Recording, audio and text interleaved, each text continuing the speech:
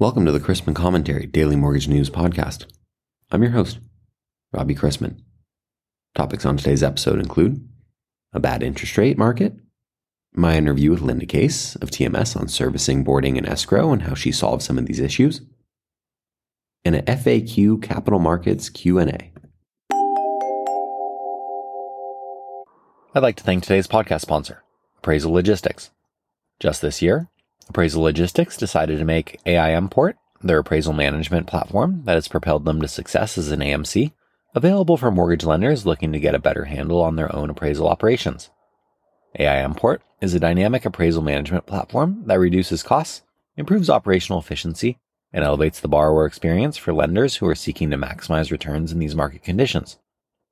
Born from Appraisal Logistics, a full-service AMC licensed in all 50 states, AIMPort's robust integrations, custom automations, and granular reporting tools are battle-tested daily by their own staff and their many lender clients.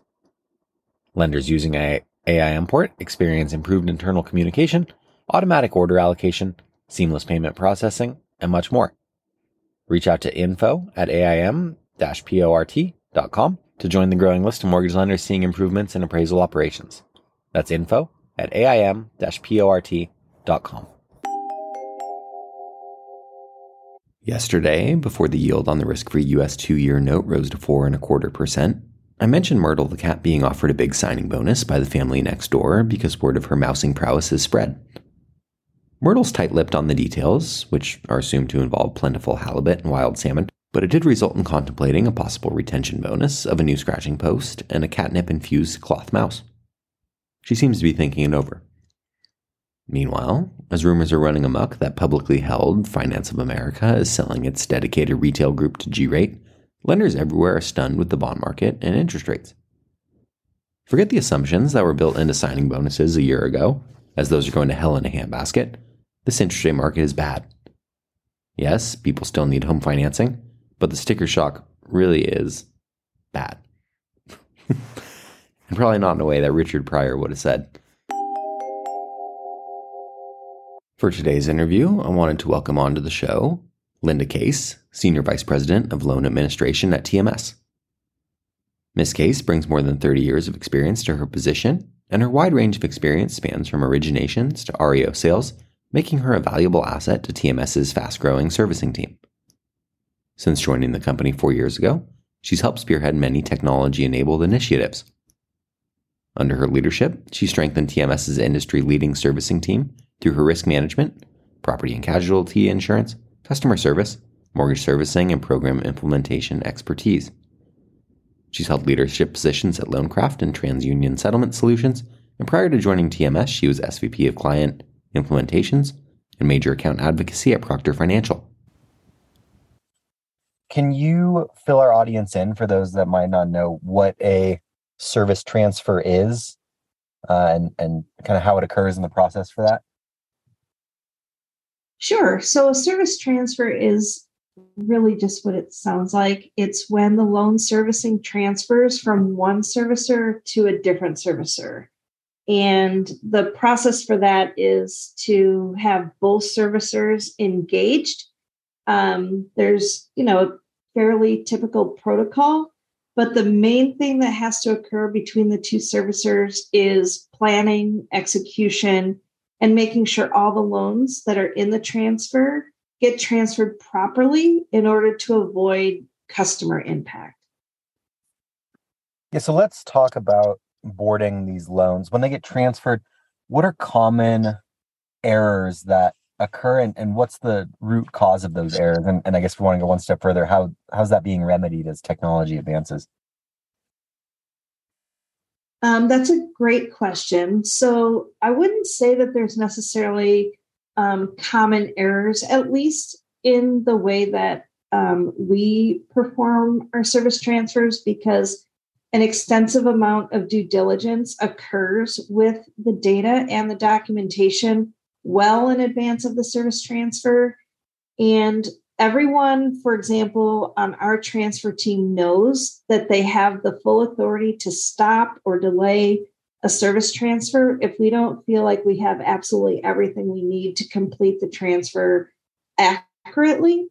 But even if you do all the planning in the world and all the proper execution, the service transfer itself, it's next to impossible to say that it would have no impact on the customers, because even if there's no impact to the actual transfer itself, the customer is going to experience a new loan number, a new payment address, new contact information.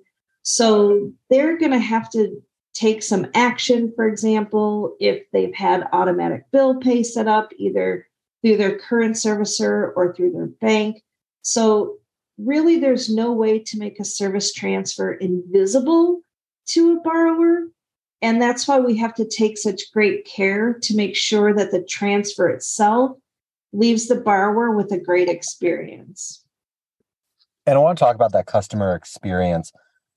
People are naturally going to be dismayed or maybe best case scenario, a little confused when they see a different company's letterhead at the top of their monthly P&I statement. What are ways to maximize customer satisfaction or maybe minimize customer confusion or disappointment?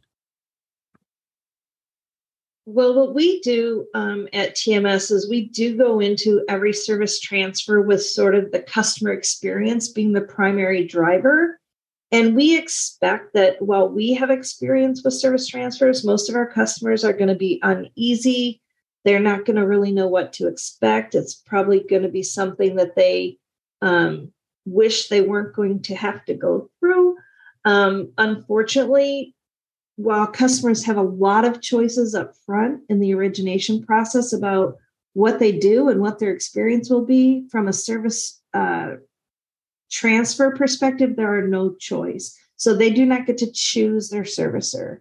And because that's true, we feel like the more communication we have with the customer, both pre-transfer and at the time of transfer, where we can explain to the customer exactly what it is that they can expect, helps our customers through the transition. And we have actually seen on our end that by implementing additional communications around the transfer process, is we greatly impact the customer experience in a positive way.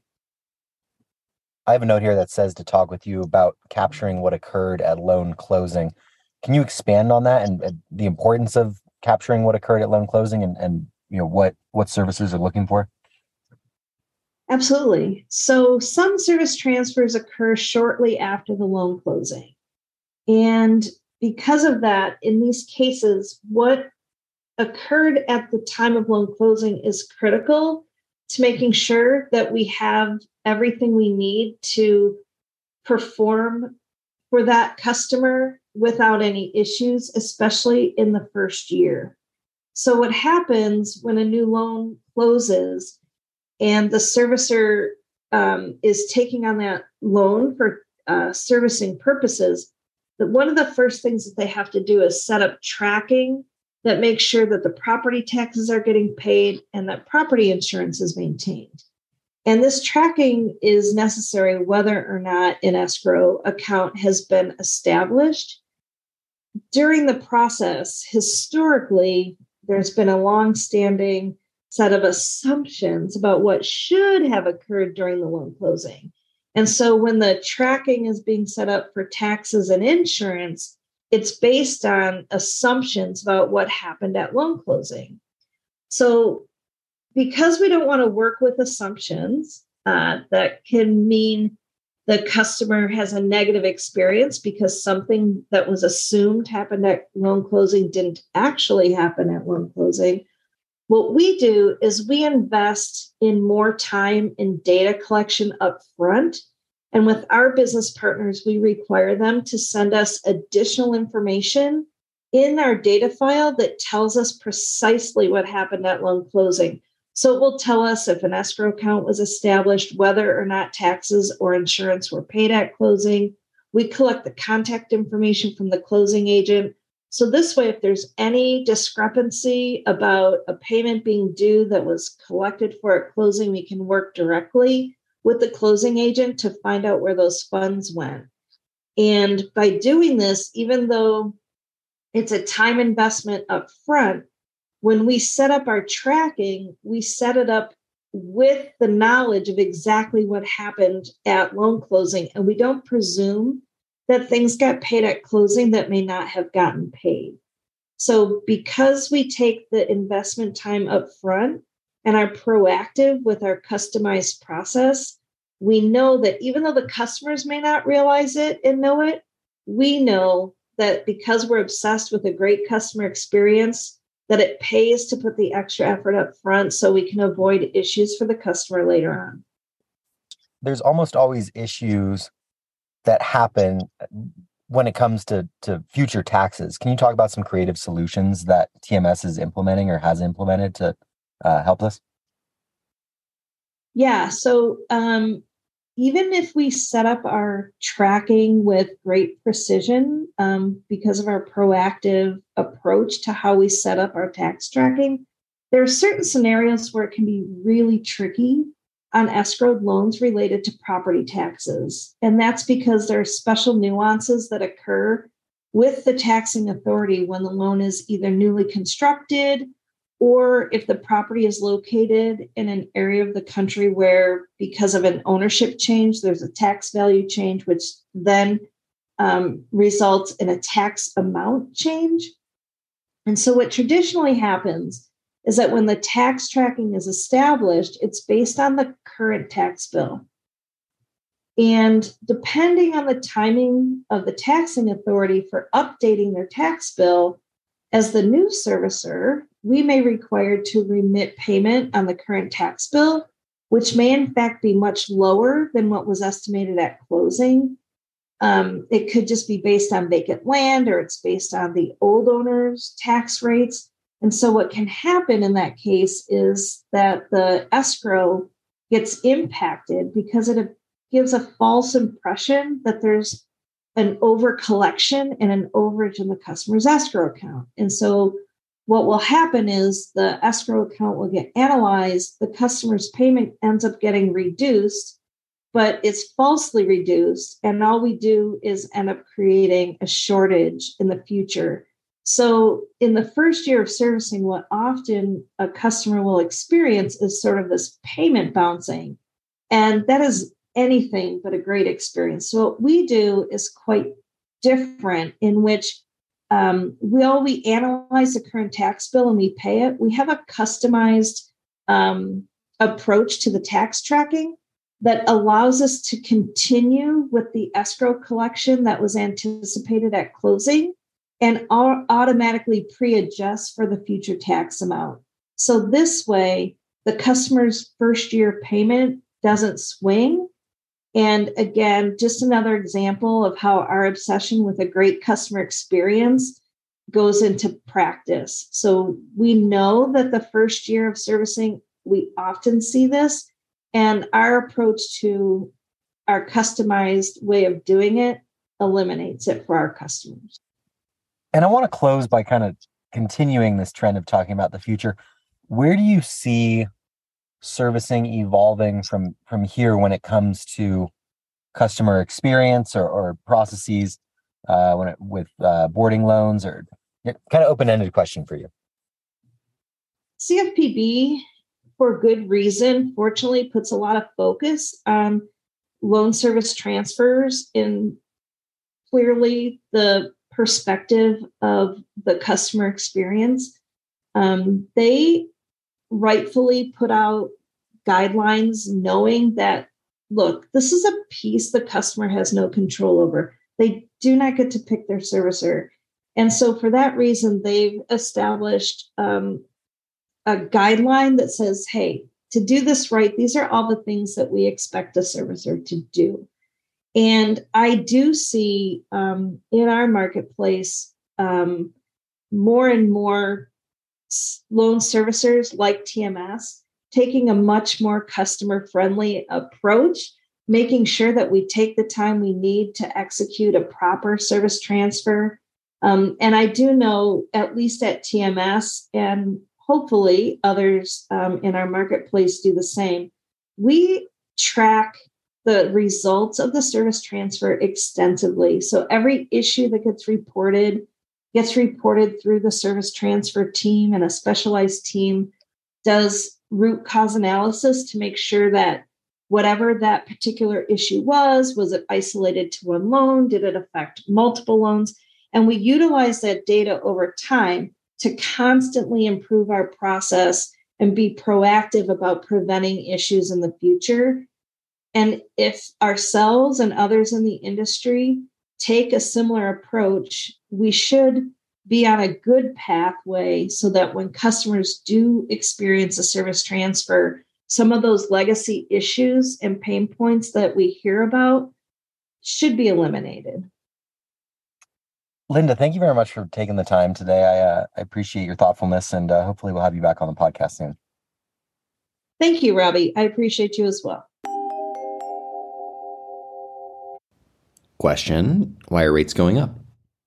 Answer: there's a lot of cash sitting in cash right now.